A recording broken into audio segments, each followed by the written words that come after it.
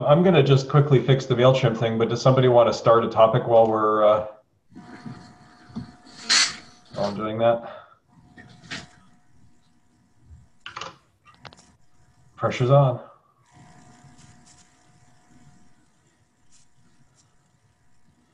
We could just sit and smile at each other. I have something. Okay. So when I do body scans, I've been getting a lot of PT. I posted about it on Reddit and didn't get much response. But, I just would like to hear some about that. Or it feels like I try to stay relaxed, but muscles twitch and tense involuntarily. And it's very distracting.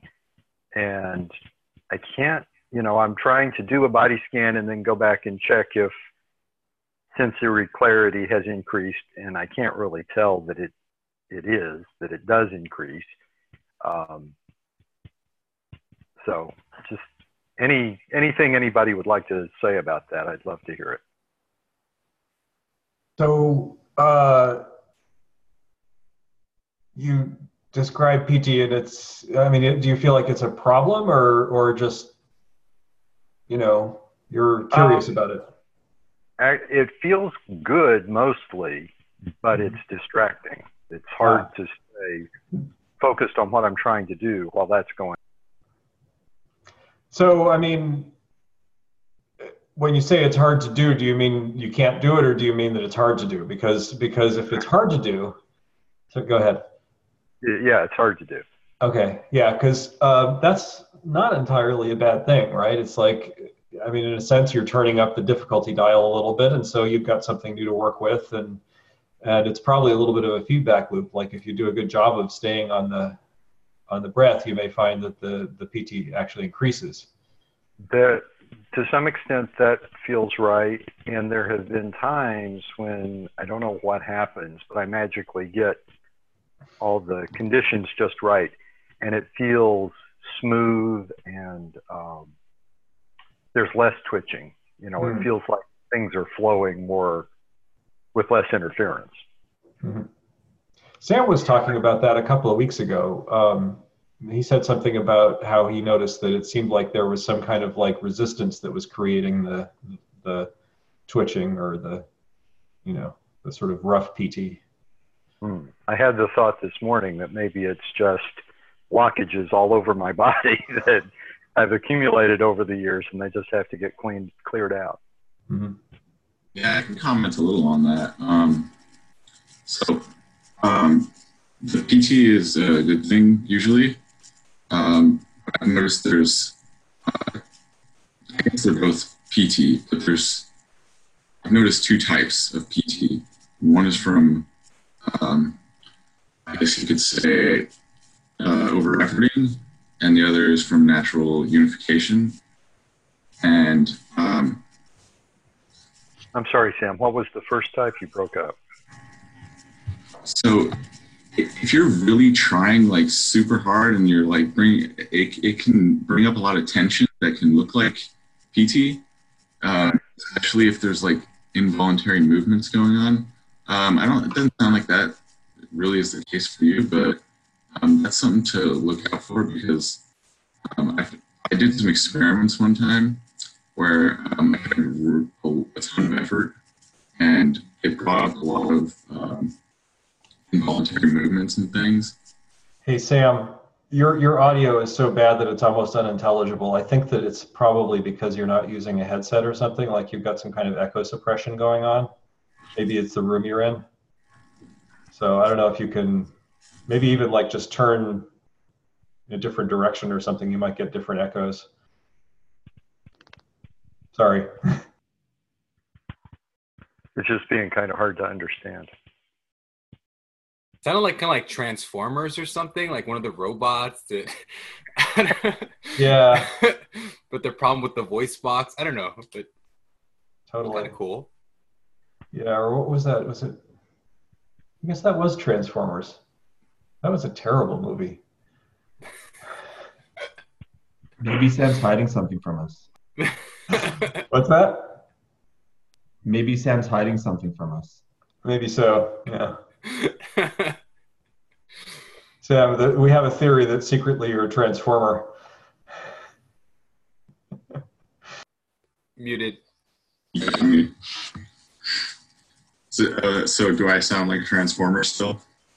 No, you sound better. Yeah.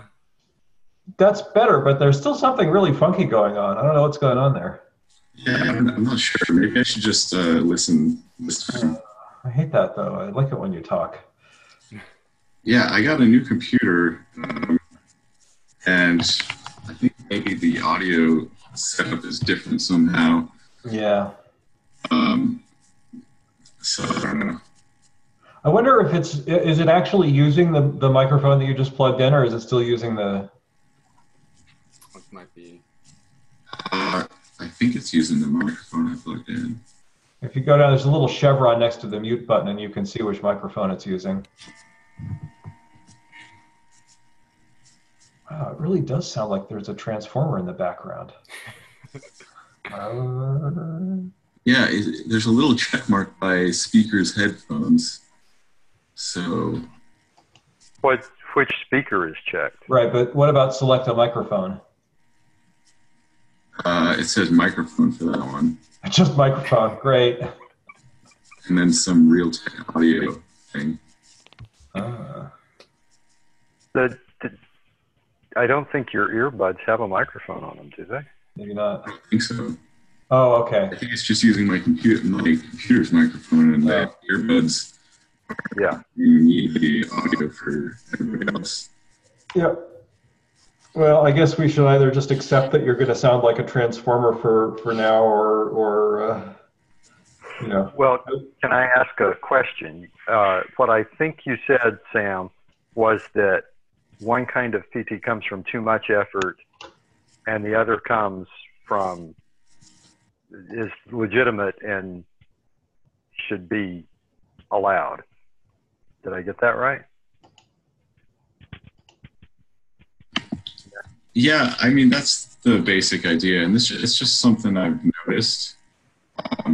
You can get a lot of PT-like things coming up if you try to force it, if you try to force your attention. Yeah. And that's not really, I don't think That's kind of what happened when it first started last week. I said to myself something like, I want to feel body sensations, damn it. And then that started. And then I tried to back off and say, okay, settle down. Let's just go back to how things were. But the feeling of flow keeps coming up, and then I get involuntary muscle twitching. It doesn't feel like I'm making an effort, but anytime I do a body scan, I get that.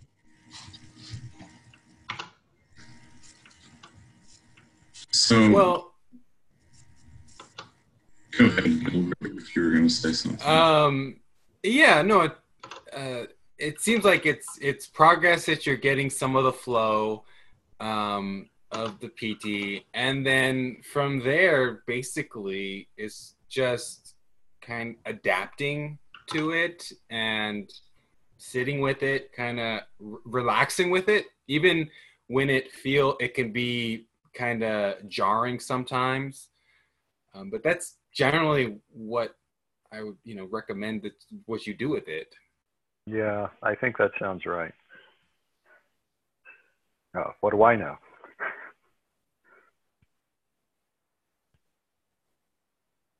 Thanks, Gilbert. Yeah. Thanks. So like, in other words, rather than seeing it as a problem, like I'm doing something wrong, just like I'm doing something different, and there are some adjustments to make. Right. Need to relax. Yeah. Or, feel your way through that. Yeah. By the way, I just realized that I actually won't be here next weekend. So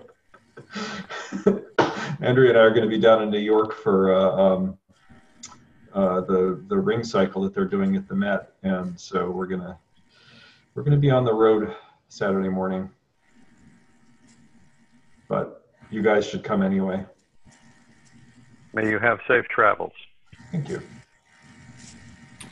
One last thing, Tom, is Shinzen Young talks about it it's like a massage, and then of course initially or sometimes like the massage can be a little rough, a little too like kind of intense, but like it's still a massage, and over time it definitely does smooth out. But to me, I like that metaphor because I mean, me personally, I don't really like the two hands-on rough massages, but I do recognize that that is a massage, and Mhm. so just like a way of framing and thinking about it. I had actually heard him say that and forgotten it. So thank you for that reminder. I think that'll be Yeah. a useful way of looking at it. Yeah, PT comes up. I mean, it's usually a good thing when the PT is coming up, because it means your mind is like unifying around whatever you're doing. So as long as it's not like super, as long as you're not forcing things super intense wise, I'd say it's a good thing, and keep like going along that whatever you were doing for the PT to come up, as long as you're following the general instructions. Okay, so the second part of that was I'm doing the body scan to try and increase conscious power. But when I go back to the breath at the nose, I can't tell that it's increased appreciably. Should I just keep doing that cycle over and over and trust that it will gradually grow? Couple thoughts. So look closer for the difference. Okay. Part of this is training introspective awareness, and yeah, like sometimes it can be subtle, the difference in how clear and vivid your perception is, and sometimes there won't be a difference at all, and that's okay.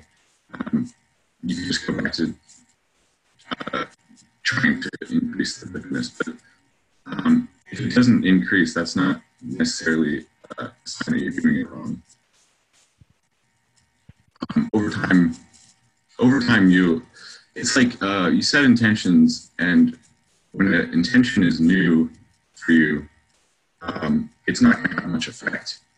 But as your mind unifies, the intentions have a more powerful effect because you're more unification going on. So just repeatedly doing the same intention, make it more powerful. Each time you use it, each time you apply that intention, basically, that's kind of what I've noticed. Okay, thank you.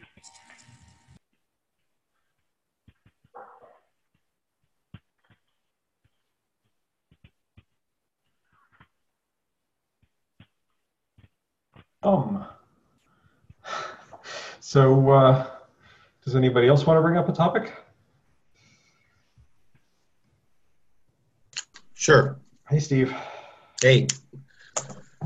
I've been working on mostly circulating energy. So I've been doing it, like I talked once before, I've been using the saunas pretty regularly, doing like about 20 minutes and then cool off at another 10. So I'll really focus on what they call it in Tai Chi, the microscopic orbit.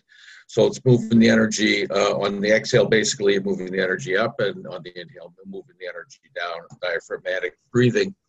But so I'm also seeing physical therapists in getting ready to probably need another back surgery reconstruction type. So I'm trying to increase the core muscles at the same time. So really focusing on pulling in or activating the core muscles, and where normally probably when I would be inhaling, I'd be just letting the stomach expand.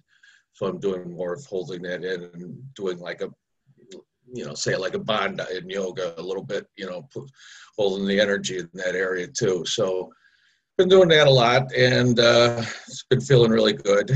Doing some of the still point. It's like a combination still point meditation and like it's the formless jhanas, where you're just sort of feeling space for every thought. You're using space as your labeling for everything that comes up. So as everything, it gets to a still point in my mind. It's still somewhere around out here in the general area. And then activating that, and then as things appear in there, then I just work on doing the space. And I've also activated the watcher recently, and except my watcher is sort of like a caricature, like the matrix residual self-image, and he's really like off in a distance watching. So I'm seeing things instead of from the frog's eye view, more to the bird's eye view of what's going on. And he's just like more of a, makes fun of everything I'm doing. It's like, so, you think you're so good and all this, so he's like a caricature of myself, making fun of me a little bit, rip fun at me when I take myself too seriously. So that's what I've been working on lately. Steve, I'm curious, how are you getting to that still point? Do you do it how TMI describes, or do you have your own method of getting to that perception? Well, like I said, I start out circulating the energy and focusing on the breath. So, and then as I'm feeling the chi, circulate, then, that allows me to increase the focus in that still point. So when you're doing the breath, the awareness is on the breath and the circulating the breath. So you're engaged in that circulation, and then so use that engagement of the awareness with the attention on the still point. So you're basically in like maybe called do nothing or open awareness, just viewing things as they are with the breath circulation, and then focusing that with the intention, and then the two are together. And I'm using a technique I saw from Michael from the Deconstructing Yourself. He did a formless jhana show from Sins and Young and channel. Been using that where he's doing the formless jhanas, where he's taking, like I said, the yourself, when you're going to every instance you're looking at, and you're calling it space, you're labeling. So as any thoughts, even if it's sense feelings or if it's the mind wandering, then it's just space. So you're just, there's, it's both ways. And sometimes that's what I would get a little bit uncomfortable when I'm looking at it both ways, when I'm seeing infinite space going out and infinite space going in.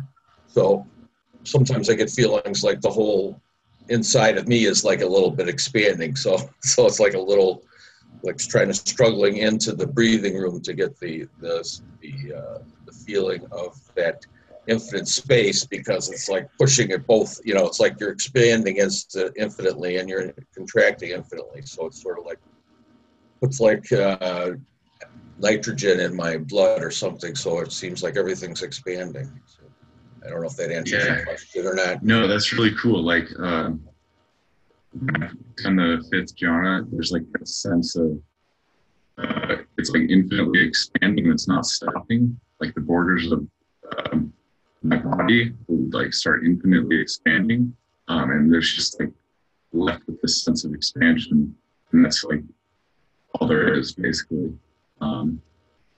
So that sounds pretty familiar.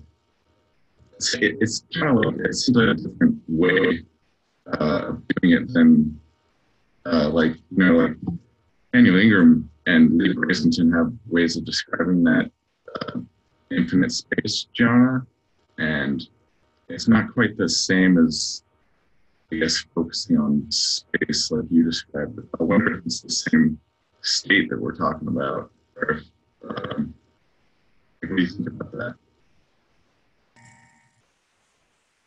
Yeah, I would say more Dalek than, from Doctor Who, the Daleks.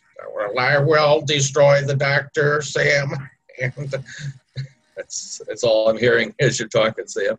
Sorry, but what I think is that when I'm saying space, I'm using it in, a loose metaphoric, aspect, So yeah, I mean, we it's also going into the whole idea that, everything is a simulation, is the interpretation of the signals that are coming to us. So whether it's, the feeling of the breeze on my hand, that's signals being interpreted by my brain, or if it's my self-talk, that's, signals being interpreted by my brain. Me thinking about having this conversation and, saying that you look like, or sound like, not you don't look like, you sound like a Dalek, that's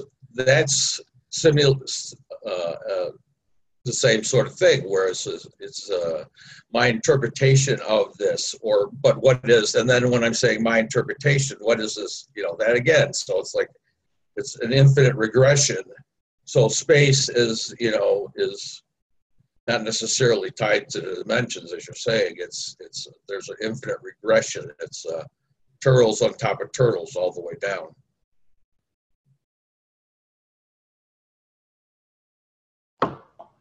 So I had one question for you, Steve, which please don't take this as a criticism because it's not intended that way, but just an observation that you were talking about having the observer kind of laughing at your sort of self-importance or something like that. And that's an interesting dynamic. And I wonder, like, if there's an opportunity for unification in there, like that possibly, neither one of those views is actually accurate, and they're both just like mirror views of each other, and that it might be possible to like dig into that a little bit and see if that dissonance doesn't have to be there. I agree. That's exactly what I was doing. I was doing it more like I was thinking of entangled pairs. So even if, my watcher is at the other end of the space, metaphoric or physical, it's still, entangled with me, because that's just the way things are. They stay entangled. So, those are, I don't say that there's a distance between the two. They're just different, different aspects. It's like if you look at your hand, you see one thing. You look at a foot, you have this impression of something else. But yes, I agree completely. Cool. Ken, I'm really enjoying all of the very weird perspectives that your camera is producing. Basically you look like sort of a reverse headless way guy. Like your head is really far away and your body is like really big.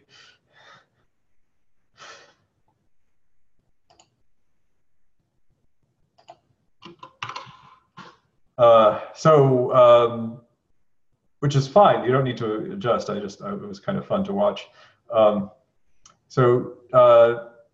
Does anybody else want to dive in? Kevin, Edel, you guys have probably been having an adventurous time.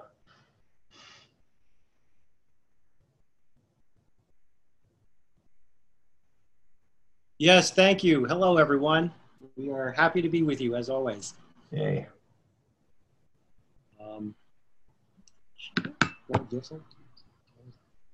We allowed to say? Yeah. I didn't know if we were allowed to say that we're on the Finder's course or. You're allowed. But definitely enjoying it and very excited. Loving the exercises and the sessions. It's really, everyone should be required. Love it. Wait till you get to the later stuff. Okay. We'll see how you feel about it in 3-5 weeks. Right. Don't talk about the later stuff here, because there will be people here who might want to take the course and we don't want to spoiler them on it. But the stuff you're working on right now is basically just Goenka style Vipassana meditation. So I think it's pretty appropriate to discuss here if you have anything. If you don't, that's fine too. I just thought I'd mention that. No, it's really good.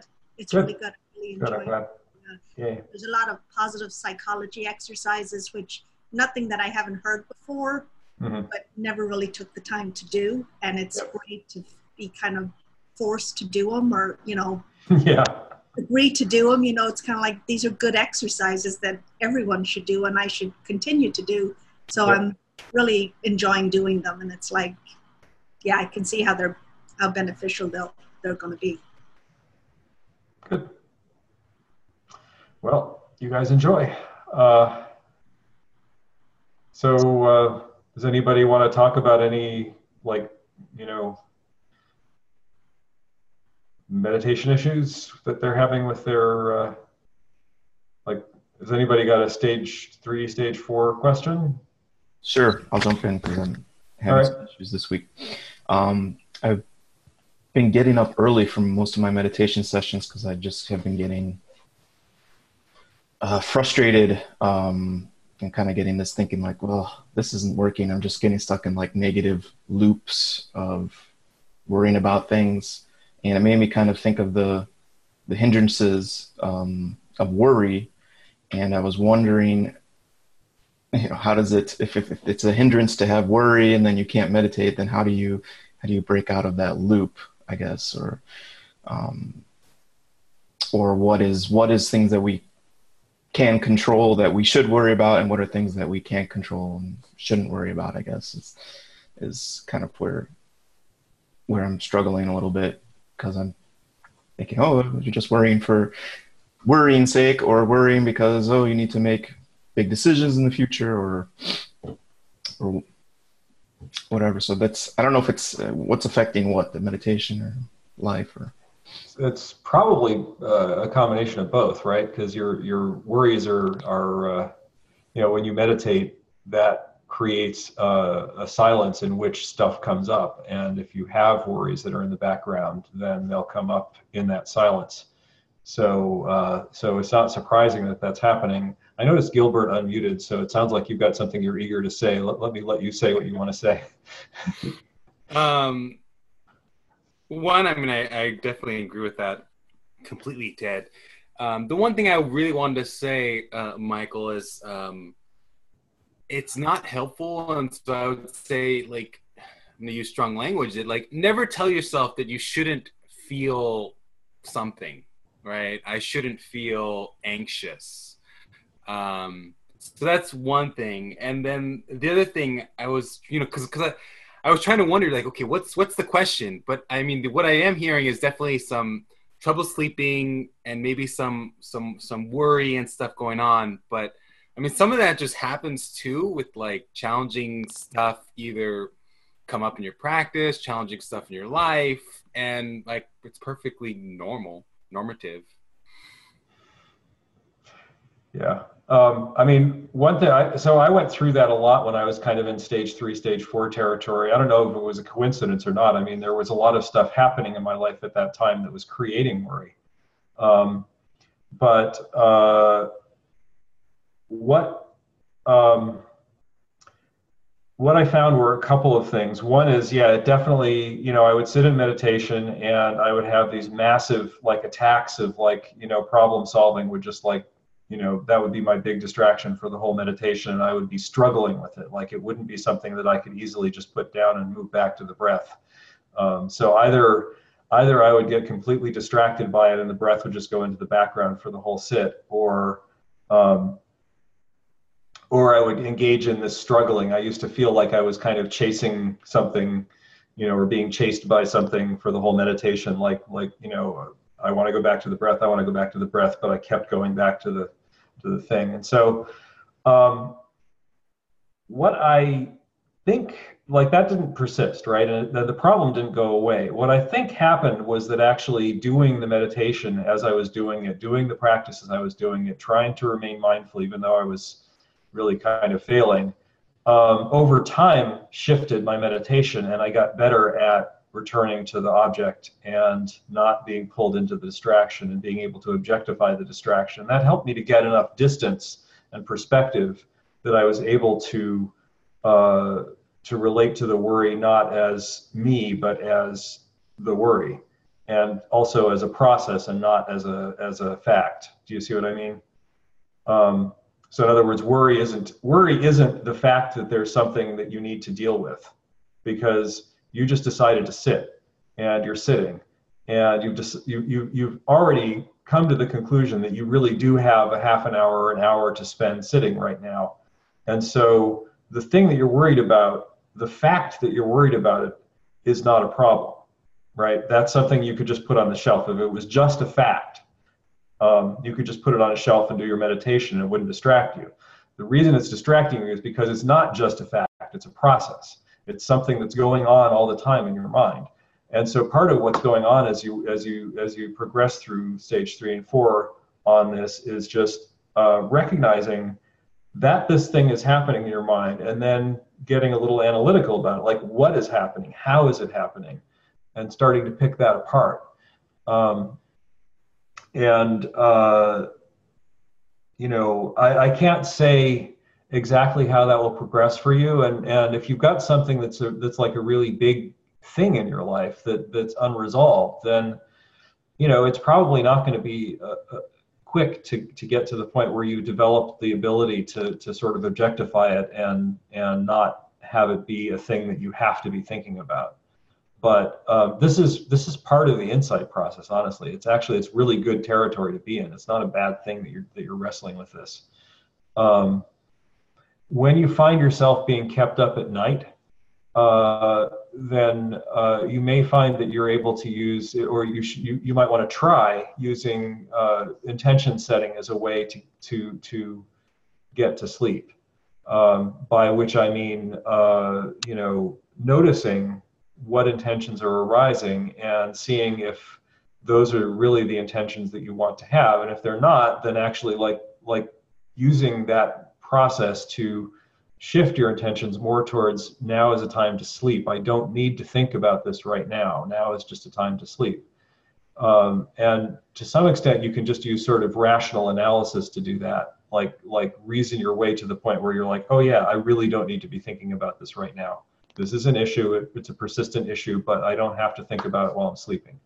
And then just like take your body as an object, not in a like body scanning way, but more in a find the warmth and comfort and like even just like get in touch with the animal breathing. Like imagine that you're like your cat or your dog or whatever, and you're just breathing and your heart is beating, and just like get in touch with that and then sink into that. And you may find that helps you to go to sleep.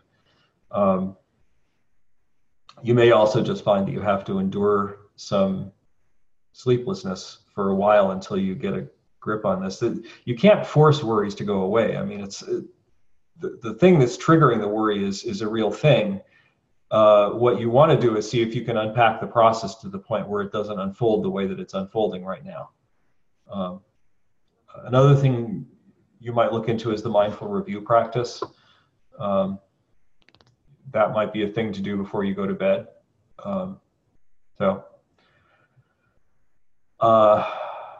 I would suggest, if it makes sense to you, to play with some of that and come back next week and tell us what happened. Thanks. Yeah, I haven't had too much trouble sleeping lately, but Okay. I have been doing the mindfulness review for, I don't know, 8 months or so, usually in the morning. So yeah, I've already put that into a habit. So I know we talked about this a few times, is getting up early from a sit. I try to do 1 hour. So if I set the intention to do 1 hour, and I know we've talked previously, and you said you don't get up from a sit unless the house is on fire, so you don't get up early. And so I have that in mind. And for a while, it was kind of helping me to stay the whole time. But now, I don't know where it's coming from, where I've gotten I don't know if maybe I just built up momentum where, I got up 8 minutes early on Monday, and then Tuesday it was easier to leave early 16 minutes, and then eventually I was just doing 20 minutes where I get frustrated, and it's like, well, whatever. So I was wondering. And that's why you don't get up early unless the house is on fire. Yeah, right. Yeah. It seems like you already understand perfectly, actually. Yeah, I understand it rationally, but when I don't know what's going on when I'm there. And it's just, Yeah, just stay, and then there's a fight going on, and then and then I've been Can losing I, lately. yeah, can I ask about this one? Because I went through this a few months ago. So like, what's it like? What can you say about your inner experience? What do you notice when you're sitting there on the cushion? What's it happening? Um, I get kind of stuck into either a worry loop or a negative loop where I'm not getting back into, I'm going to a mind wandering territory and thinking about that stuff. And once in a while, I might return back to the breath and have the aha moment to recognize that. And I think if it's very strong and it's going on for a while, maybe in the early part or middle of the sit, I start to get very kind of doubtful, like this is useless, meditation's useless, Yeah. this is not working. Okay, I'm done. And then I just, I'll do it next time, tomorrow. Have you, I guess a couple things that helped me here that may or may not be helpful here. Sometimes I found I was able to kind of make, that actual like wanting to get up and that worry and that fight, like I was able to kind of go out a level and make that the object of the meditation. So like I wasn't trying to meditate on the breath anymore. I was just watching the desire to get up as a process. And that sort of made it a little bit more neutral in some ways. Like it made it a little bit more impersonal to kind of observe it as a mental process rather than something I was emotionally experiencing. So that shift was useful for me. A second thing that was also useful, and I find this is just it's almost like a word that was useful both in this and like other difficulties in practice, especially like in physical pain, is just the word surrender. Like to say I'm surrendering to this, like I'm not trying to overcome it, I'm just letting it come through me. So like mentally I'm surrendering to it, except I'm not getting up. So I don't know if either of those would help, and other people have other suggestions, but those were some things that really worked to get me through a very similar difficulty. I guess also, if you really, you said you think maybe meditation isn't working, so that also might be a good place for like the mindful review to see if meditation is helping you in your life. It's also possible meditation isn't really working and maybe you shouldn't be meditating, but like, I don't, but if you're here and you want to keep doing it, then probably you actually do believe it's working. So it's interesting to examine why you think it's working and to use that as an antidote to its thoughts that it's not working. Yeah, no, I haven't tried those things that you mentioned, so I think that would be great to try those. This is what kind of the tips I was hoping to try. But yeah, I do think meditation is working when I'm off the cushion. When I'm on the cushion, the doubt kind of can seep in sometimes if I feel like I had expectations, maybe I don't know if I have expectations sometimes, and it just my teacher told me that if it's working off the cushion, that's kind of the whole point. Like actually, if it's working off the cushion, it's definitely working, right? It's like the whole point isn't to experience fancy meditation states while you're sitting on the cushion. The whole point is to improve your life, and if it's improving your life, there's no possible way to say it's not working. One other thing you might try doing, I don't know if this will work for you, is just like ask yourself the question when you're thinking of, getting up off the cushion, what has changed since I decided to sit for an hour? Because I think you know what the answer is. And the other thing is like, there's this feeling that when there's some problem that exists that you can't actually do anything about right now, there's still a feeling of reward when you do something, even though what you're doing is useless. And it can be worth picking into that a little bit and seeing that, because it can be a habit to like just do something useless because you feel like you should be doing something, and that can be really counterproductive.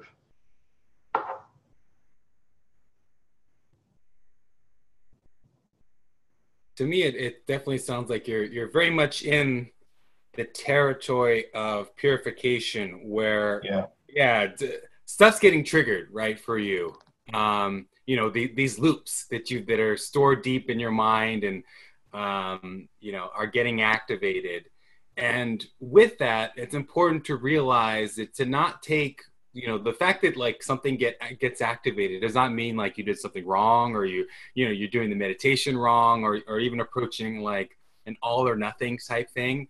Actually, so much of the practice is just kind of sitting with this stuff and just and not running away, holding your ground, and doing it in a way that's not like in an extreme way, right? Not don't be too extreme about anything, but you are just like holding your ground, and like just the fact that your butt's on the cushion or however you're sitting, like that's a win. And then the more that as you're doing that, if your attitude is something that's, you know, at least trying to be more gentle and forgiving, it's not going to be perfect, right? Don't try to have this perfect attitude or anything like that, but just you're working on it, and just to see like, okay, I'm working on it. This is a practice, and this is very much part of the practice. And don't be like, okay, I'm feeling because I'm not like focusing on the sensations of the breath. Actually, right, you know, you focus on the sensation of the breath in some ways, kind of just to bring up the stuff that just distracts you. And then just working with the process, the fact that, oh, wow, like all this stuff's kind of distracted me and everything like that. And the reason why I'm saying like to focus on the process, because it is important. There are places in the practice where, you know, you kind of have to realize or direct yourself to realizing that resistance, even if it's kind of like unconscious resistance, like is one of the strongest ways to keep an unhelpful pattern going.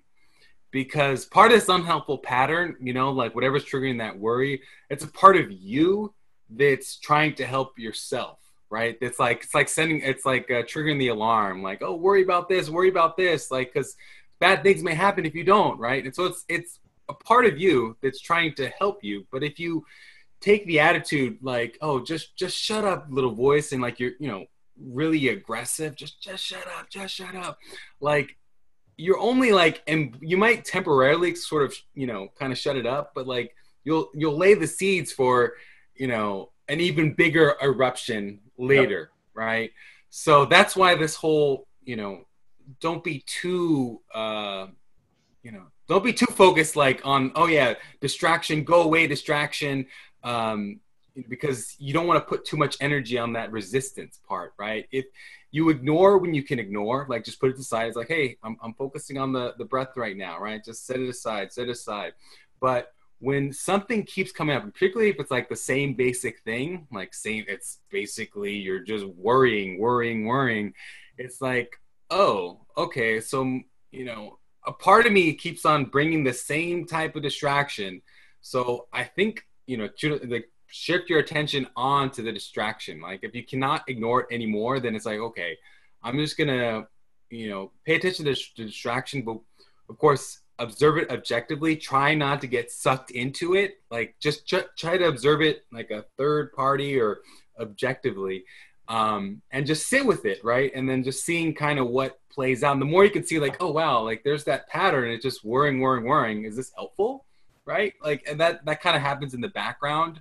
But as you're doing it, you're just sort of sitting with it. And that's the whole process of purification, that things kind of can get worked out. The more that you're able to see those processes happen in real time. And it's not always, most of it's not like intellectual cognitive seeing. It's just like, you know, you're present with it. And then the learning happens, this auto learning, just being present, experiential learning. Mike, you've heard my lecture about comforting the inner toddler, right?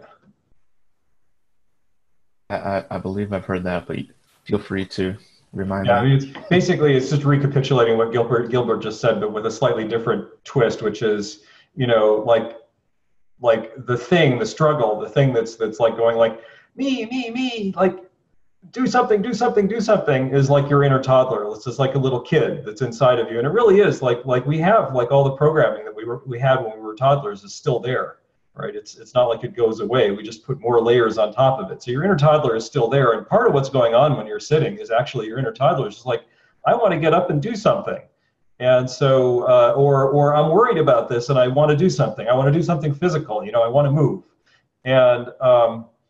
And so just recognizing that and kind of comforting and giving that part of you love when it comes up can be really powerful. Because you know that part of you is feeling unheard, unloved, and it needs to feel heard and loved. So that's the inner toddler lecture. And what would you what way would you give it love? Well, so I basically just like I turn my attention to it and I generate a feeling of love, and I might even say to myself, it's okay, you know, it's okay, you know, I hear you, that kind of thing. Yeah, that sounds pretty similar to what it wants to, the inner toddler for me. It wants to get up and get out, move around and leave. That sounds very familiar. Yeah. Have you done meta practice, Michael? Yeah, I've been doing it for 3 weeks, or actually 4 weeks or so. But this week has been like I usually do a guided meta for the first 15 to 30 minutes of a 1 hour sit. So, but this week has been not even paying attention to the guided part. It's been these. I think that's maybe why one of the reasons that it's been difficult all of a sudden, where it was kind of fixed a little bit in the past, is now it's like, oh, well, I'm doing guided and I can't even pay attention to the guided because of my own mind wandering. So I think that's kind of frustrating me a little bit more than previously. What prompted me to ask that is I've had some benefit from doing meta on parts of myself, you know, sending meta to my subminds. And I think what Ted was talking about, you could send meta to your inner toddler. I think that would be great. Yep. I'm going to try that. Cool. By the way, welcome, Colleen. I don't know if I've seen you on here before. You're muted. Colleen, you're muted. Oh. Hi. Yeah, I've been meaning to get started with the group and finally made it today. And I'm currently in teacher training. Oh, cool. Yeah. So, and I think this is a great group and I really appreciate you doing it. And I'm sure I'm going to have a lot of questions about my practice. So. Okay. Well, you're welcome to ask. It's basically very informal. So I just kind of put it out there and people say things and we try to figure them out. It's just so helpful to have a space like this where you can, you know, bring up your personal experiences. Yep. And hello, everybody. Hi, Colleen. Welcome. I just got here a couple of weeks ago, so I'm happy to see. Yeah, some of the faces you're seeing here are, show up pretty much every week, and some show up less frequently, but you know, sometimes. Yeah, I expected more women. I don't know why, but I don't know what's going on with that. It's like you know, there are a couple of women who show up. Caroline shows up sometimes, and Carrie shows up sometimes, but there is like a very male thing going on with this group, and I'm not sure why that is, but you know, I'm glad that at least you were brave enough to show up. So no, thanks for doing this. Sure. Yeah. So who's next? Ken, how are you doing? Hey there, can you hear me okay? Yeah. Okay. Yeah, sorry, all the weird camera angles are because I took my boot sector on my usual laptop, so I have to do this by cell phone today. Practice is cool, kind of interesting. I guess a month ago or so, I was in a state where I was sitting for like 2 or 3 hours every day, and it seemed like things were really moving and really peaceful and stuff. And then I don't know what happened, but I just kind of lost a lot of desire to sit. Just like overnight, I I don't know what it was. And I actually went off my 250 something day insights streak. And not that I'm bummed about it, it was just kind of an unusual thing. And then I was only sitting for like, I don't know, 10 minutes a day or something. And then last week, sort of it came back. And it's, yeah, like it's weird, whatever it is that the mind is doing, but it seems like things are slightly different. Like I kind of get to this point where it feels like there's still all these thoughts going on. Like I still have all the thoughts that I usually always have, but it's like the other half of my mind is like shut down. It just feels like it's like almost impossible to move, almost impossible to go anywhere. It just feels, and sitting feels like even more effortless than it had previously, if that's even possible. Like it almost feels like I don't even want to move my head or adjust my head. It's like my whole body just kind of freezes into this one position. But I still have this kind of inner thought narrative that kind of keeps wanting to take up and take over. But somebody linked some Chuladasa Patreon threads on Reddit last week, and I started watching those. One of the things he was talking, this was an old thread where he was actually talking to Adrian, and saying that one of the key things is sort of experientially to see the difference between attention, awareness, and stuff going on. And it really feels like sometimes, but not always, that I can really kind of tune into this feeling where I'm just aware of everything. And it just feels like a sharper sense of awareness and sharper, and I can see the thoughts and they're just happening, but like just by being able to sort of step back and be aware, like it's all good and they don't take over anything. But then, that'll last for like a minute or so, and then I'll still fall back into the usual, nonsense bullshit. So it's like things are improving, but there's still this, I don't know, the same problem that I've always had of, the gross distractions building up and then out of nowhere coming in. So I don't know, it feels like maybe I am making some kind of progress, and I don't know, maybe I'm just deluding myself that I have more tools and new reps and stuff. Anyways, it's been kind of interesting. So, by the way, your audio is very soft, so you might want to speak up a little bit, but I did hear you. So,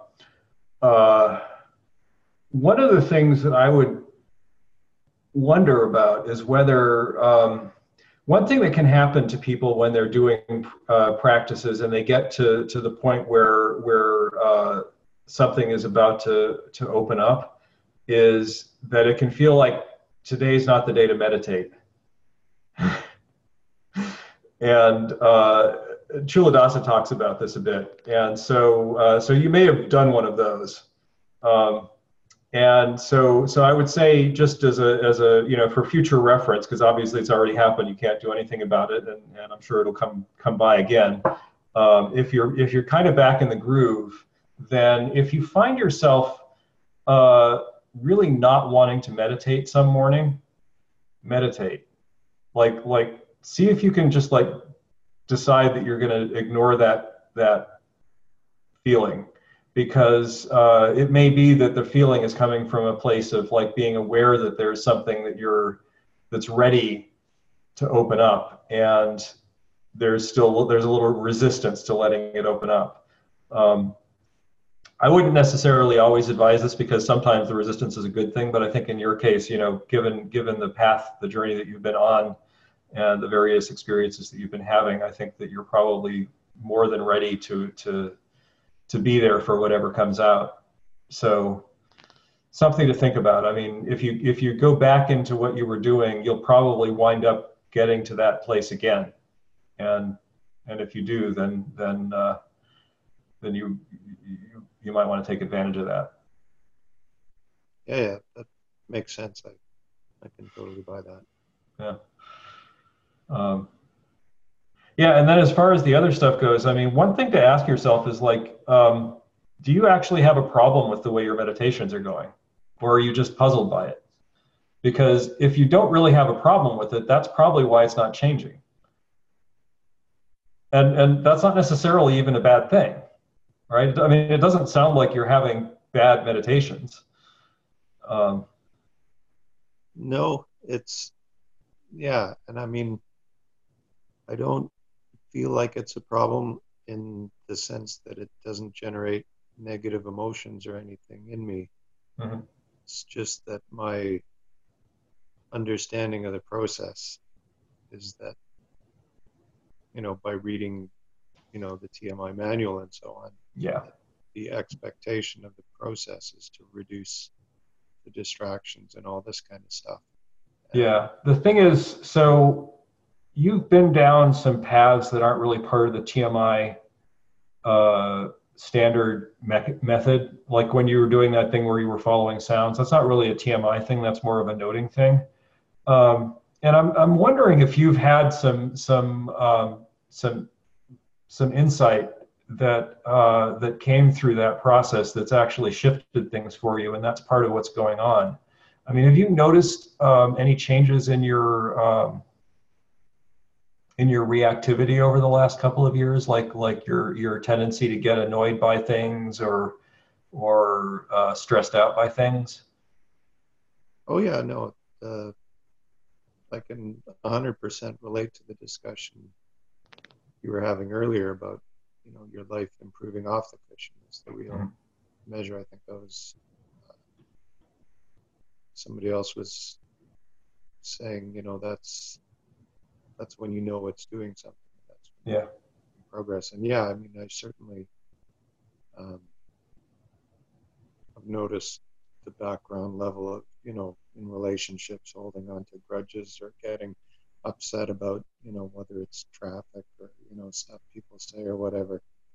And yeah, there are times when things happen and I can just kind of go to this place where I just kind of say, well, who is it that's getting upset? And it's just thoughts and neurons firing, so I get worked up over it. Yeah.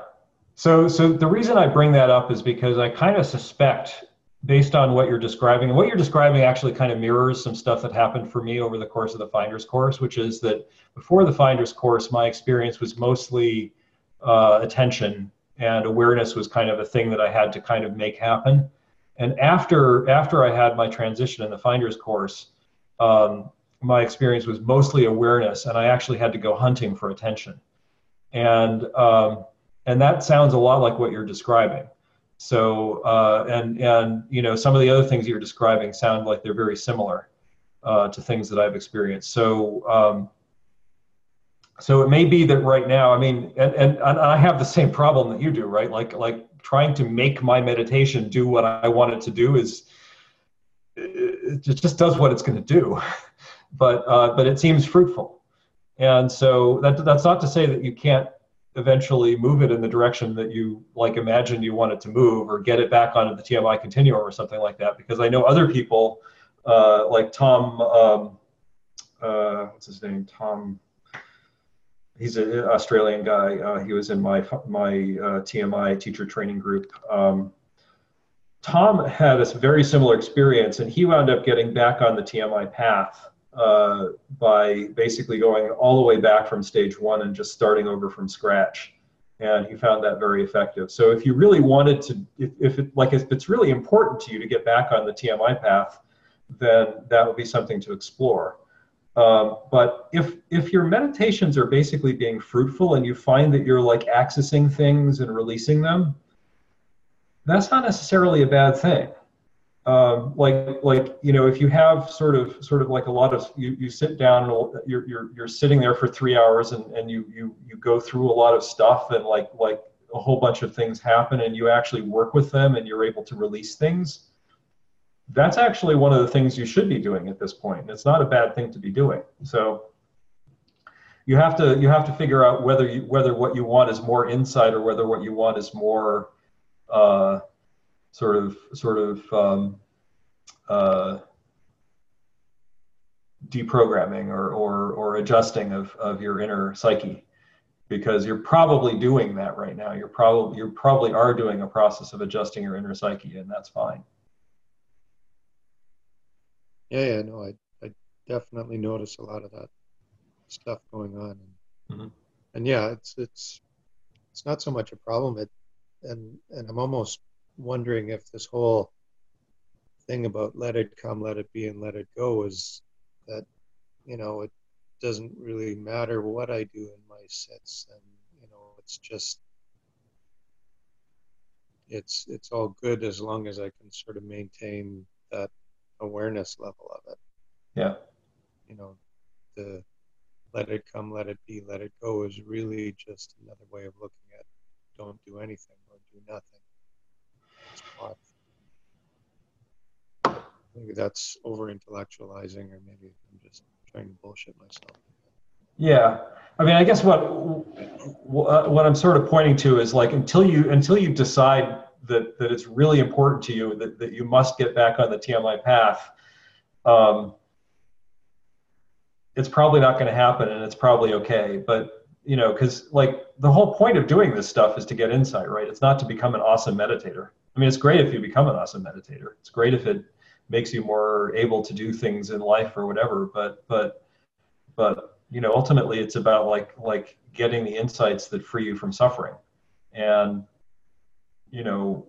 if you have some kind of insight experience that frees you from a certain kind of suffering, which it sort of sounds like has happened for you, then you need to get to the point where that's no longer working for you before you're motivated again to dig deeper, and that probably will happen, right? Like, certainly I've had experiences post Finder's course where I was like, wow, this thing that I'm doing is really broken in this very subtle way, and I need to work on this. And then I dig into that. But that's not always what you want to be doing. So anyway. Oh, makes sense. Thanks. Mm-hmm.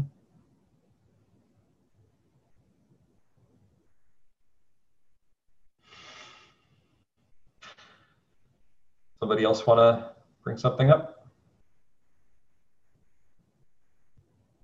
Yeah, hello. I think go ahead. Sorry. You go ahead. I think I have my hand raised, so I can go afterwards. But you go first. Okay, let's let Christoph go. Yeah. Yeah, I wanted to say hello. It's my first time being here. I subscribed for it like half a year ago already, but I never got around to actually participate. Yeah, what should I tell you? I'm from Europe, Luxembourg to be precise, which is like a teeny weeny country. Yep, been there. Oh, cool.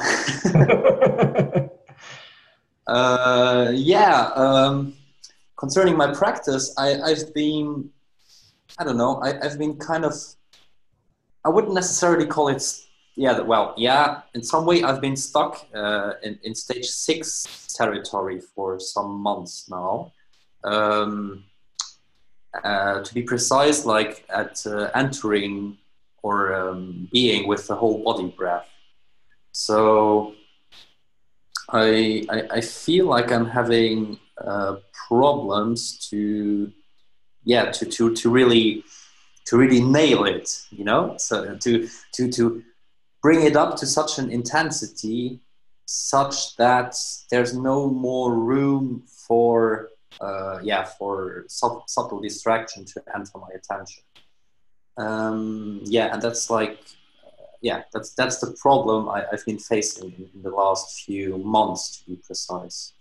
And I'm stuck between like exerting more effort with the risk of frustration, of putting too much expectation, etc. into it, and letting too loose, so I slip into subtle dullness again, for example. So that's a bit yeah, the situation I'm finding myself in. I'm not really sure how I should approach this territory. So are you doing the meditation on the elements part of the body scan, or the breathing with the body? Yeah, I'm doing that. Like it's I'm not doing it necessarily consciously anymore, but I've done that during stage 5, like to look for hot and cold, for firm and soft, etc. And that's that I think my subconscious is taking care of that. I always start a session with stage 5 practice, where I really try to get everything in, like not just the prana, but also all the other sensations. Yeah. But yeah, and I also feel that I'm mostly as free from subtle dullness as I can be. So yeah, but it's still difficult for me to slip into this whole body flow afterwards somehow. So you say that you're having trouble completely ignoring subtle distractions, and just to be sure that that's what's actually happening. So it's not that stuff is happening in awareness and you're perceiving it and you see that as a distraction, but rather that stuff is happening in awareness and you perceive it catching attention, and it's a distraction. Would that be true? The distinction I'm making here is that as soon as I start noticing the content of a thought and not just some background noise, I see it as it caught attention. So yeah, that's that for me. Like as soon as I start understanding my thoughts, like as I start the blabbering, as I start understanding the content of the blabbering that's going on in the background, I see it as my attention getting caught by it. I don't know if that's the right way to look at it, but yeah. Yeah, I mean that sounds okay to me. Have you tried varying how much work you do? Like how much effort you do? I've tried it. Yeah, I've tried to more like I don't know, to relax into it, if you want to call it like that. To really emphasize looking for the joy all the time and not going so much for the effort part of it. And I feel that that helped already. Like I've gotten deeper. But it's still impossible for me to some, like Kuradasa writes in the book that you should be able to sustain it for 15 minutes before going to the next jhana, for example. And that's the thing that I cannot under any circumstance envision right now to be able to do, because it still takes too much effort in some way to get there and to sustain it. Sustaining it especially takes a lot of effort. So one thing that you said there that struck me was that you said that you kind of suggested the opposite of effort was relaxing. Yeah. It might be worth investigating whether that's actually the opposite of effort or whether that's a different kind of effort. In other words, to me, relaxing would be deciding to do something differently. Whereas what I mean by reducing effort is more that the level of intensity that you want to have is exactly the same. You're not reducing the level of intensity that you intend to have. But what you're doing is you're putting less effort into maintaining that intention. And the reason I say that is because there's a tendency, if you decide to relax, there's a tendency to actually do something instead of just doing less. And this has just been my experience in meditation. If I think of what I want to do next as relaxing, then that actually tends to bring me back towards subtle dullness and even gross dullness, rather than. It's not so much that, like, for me it's like the opposite of striving. I tried, maybe it's also because I'm not a native English speaker, but I use it as the opposite of having this striving attitude. Like I also tried already to take an approach that you suggested on the TMI subreddit, like the intent, release, evaluate cycle. And I feel like that has helped me already, because like before that I was firing intentions at like all the time, like I intended for a few times a second to do those things. And I really think that got me into this striving mindset, which really didn't help, because I was clinging too much to it. Like there was too much expectation to get there and to stay there, etc. And I feel like this more balanced approach of doing it, letting it be, and evaluating if where I'm at has helped me already. But at the same time, I still feel that there are things which I could still improve on. Yeah. I mean, have you tried just doing stage 7 practice and seeing what happens? No, I haven't actually. No, I haven't done that yet. That would be something to try, not so much because it's necessarily the right thing to be doing, but just because it will give you some more information. The other thing that you might try doing, are you familiar with Shinzen Young's do nothing practice? You dropped the intention. I've watched a video already. Yeah. Okay. There was also a video by another teacher. I think his name was Eric or something. It was posted like a week ago on the TMI subreddit. He posted a method where, like, it was a recorded talk he had with students of him, where he used Shinzen's focus on rest technique to enter the jhanas, actually. So but how would you? Sorry that I interrupted you. No worries. So the reason I mentioned the do nothing practice is because when you're feeling stuck, it can be helpful to just change something, because in changing it, not that you want to abandon what you've been doing, but if you go do something that's radically different and see what happens, then that may give you some insight into what you could change about what you're doing in your stage 6 practice. So if you do the do nothing practice, and the way that I've heard it described is basically that you just sit there and watch intentions arise, and whenever an intention arises, you just release it, and you just keep doing that and keep doing that and keep doing that. You may find that gives you a little bit of an insight into how to tweak your stage 6 practice so that you actually get fully into the groove, and so that subtle distractions completely drop. Because what's probably missing in your stage 6 practice is just sort of an automatic response to the subtle distraction, or really to the stimulus and awareness.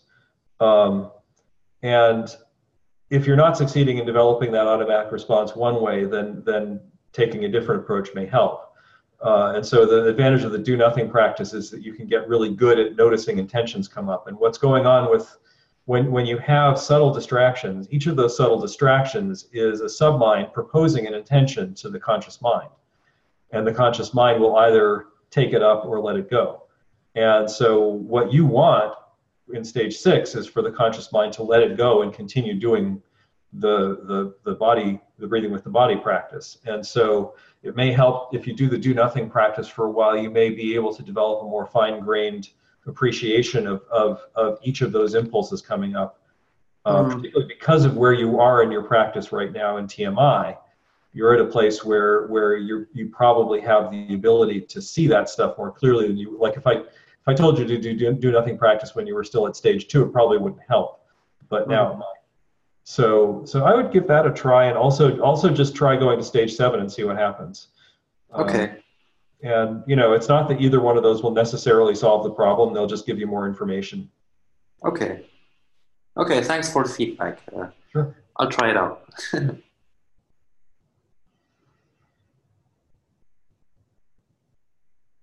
Griff, you wanted to say something. Yeah, this might be not so much a tips question, although it could lead to tips, but almost maybe more of a theory question or an ideas question. So this came up a little bit just now when we were talking about subminds, and I guess it came up earlier, which is why I raised my hand, when we were talking about there's sort of like a toddler inside you and kind of giving love to that toddler. And I guess I'm really curious to think about how much we should or shouldn't reify those parts, or because there isn't really a toddler inside me. In some sense, there's only one brain in here, and yet there also is some sense in which there really is a toddler inside me, in which it's correct. And so I find I switch between a lot of different metaphors and a lot of different ways of thinking about this, and I was just curious to get other people's opinion or think about how we think about this. Is it possible to take it too seriously? Is it possible to not take it seriously enough? What are we really doing here? So, and it's also connected to me to some stuff that gets said towards the very end of TMI, where, he kind of vaguely suggests that maybe these other subminds are all kind of equally as conscious as we are. We just don't have access to that consciousness. So I guess I just kind of wanted to talk about it. I didn't have a super specific question, but it seems like a topic that's coming up for me a lot in my thinking and my noticing. So I'd be happy to share some theories with you. That'd be great for me. I mean, I would like that. Please don't take any of this as authoritative or I won't. Yeah. So one thing to think about, you could think about this in terms of operant conditioning, right? So as you grow, you start out as a baby and you don't have a whole lot of conditioning. You have some drives, but you don't have a whole lot of conditioning. And as you grow, you develop more and more conditioning. So when you go through the toddler phase, and there are distinct phases that you go through in your development as a child and even as a teenager and as a young adult. See you later, Sam. So as you go through these phases, you develop conditioned responses to various triggers. And right? Oh yeah. Yeah. And so when I speak about your inner toddler, what I'm really talking about is just that set of conditioned responses that you develop that are toddler-like, many of which you probably developed when you were a toddler. But they could have developed at some other time too. But they basically have that characteristic of just being very energetic and impatient and I want it now, and why is this bad thing happening and stuff like that. Bless you. And I was wondering what the gesture was. But anyway, so it's not really that there's one inner toddler that's this little person in there that's actually shaped like a toddler. It's just that you have all of this conditioning that you developed when you were a toddler, or even later, or possibly earlier. I don't know. I mean, I'm not really saying when it developed, but you have all this conditioning that kind of falls into the category of this is toddler-like conditioning. And then you have other conditioning that falls into different categories. You might have, some conditioning that you could very clearly refer to as teenage angst conditioning, right? Or young adult insecurity, don't know what I'm doing in the world conditioning, or social modeling conditioning, social anxiety around this or that. And all of those to me, that's what, and by the way, these are all at different levels of complexity. Some of your conditioning is very, very simple. And some of your conditioning is quite complicated. And yes. Right. And so and so when you think about the subminds model, and I'm not saying that this is what Chuladasa is saying, I think you'd probably find my theory interesting and useful, but not necessarily correct. But when I think about the subminds model, I think about it in terms of conditioning. So you've got like, if you have a big complex of conditioning, that's a big submind. And then that big complex of conditioning is actually made up of little bits of conditioning underneath it. And those all, when those are triggered in a certain way, they form a pattern which then triggers the bigger piece of conditioning. And there may be another layer of conditioning on top of that that sometimes gets triggered. And somewhere at the top of this, you might have an experience in conscious awareness because of all of this stuff firing off.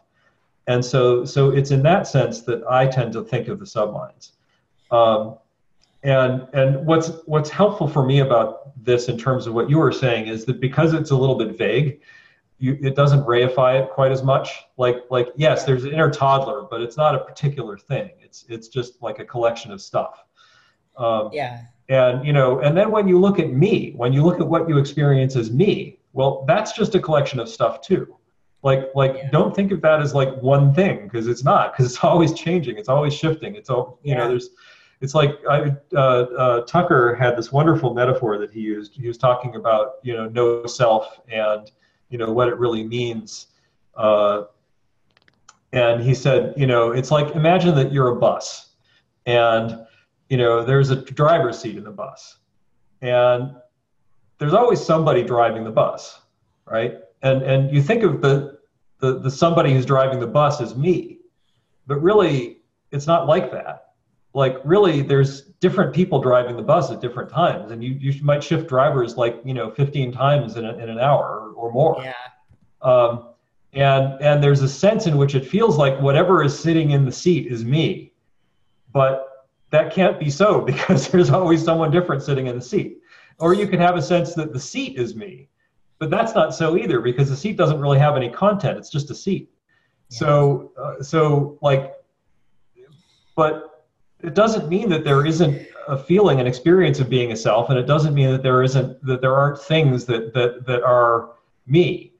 It just means that this idea that it's all this one coherent thing that's always the same and always functions the same way and is dependable and reliable and only has one opinion about any given thing. That's not the case. You might have 15 different opinions about the same thing, and which one actually winds up affecting your behavior depends on which conditioning is in the driver's seat, basically. Absolutely. So. Yeah, lots to think about there. Yep.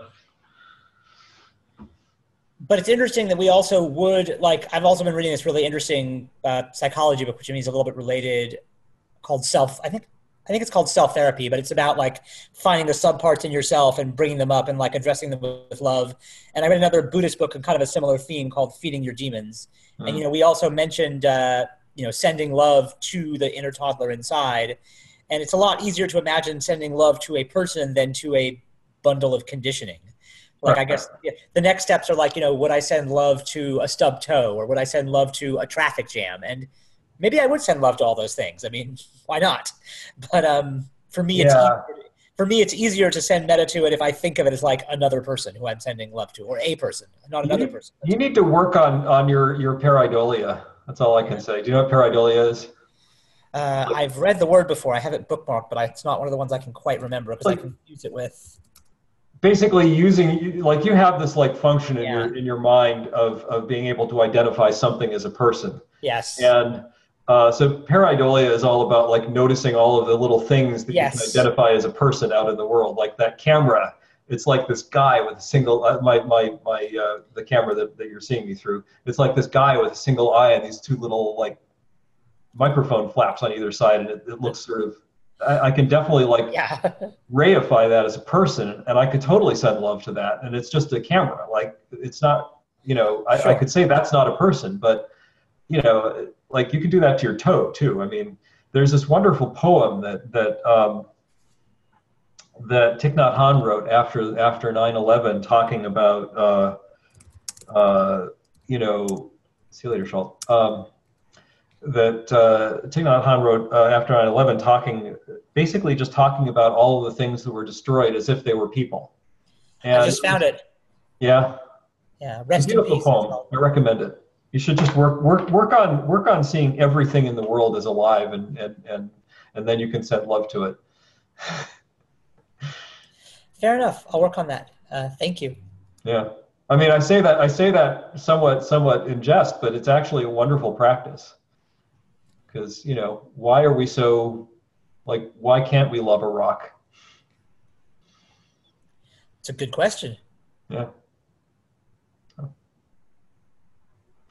All right, well, we're at an hour and a half. Does anybody want to bring anything up before we close?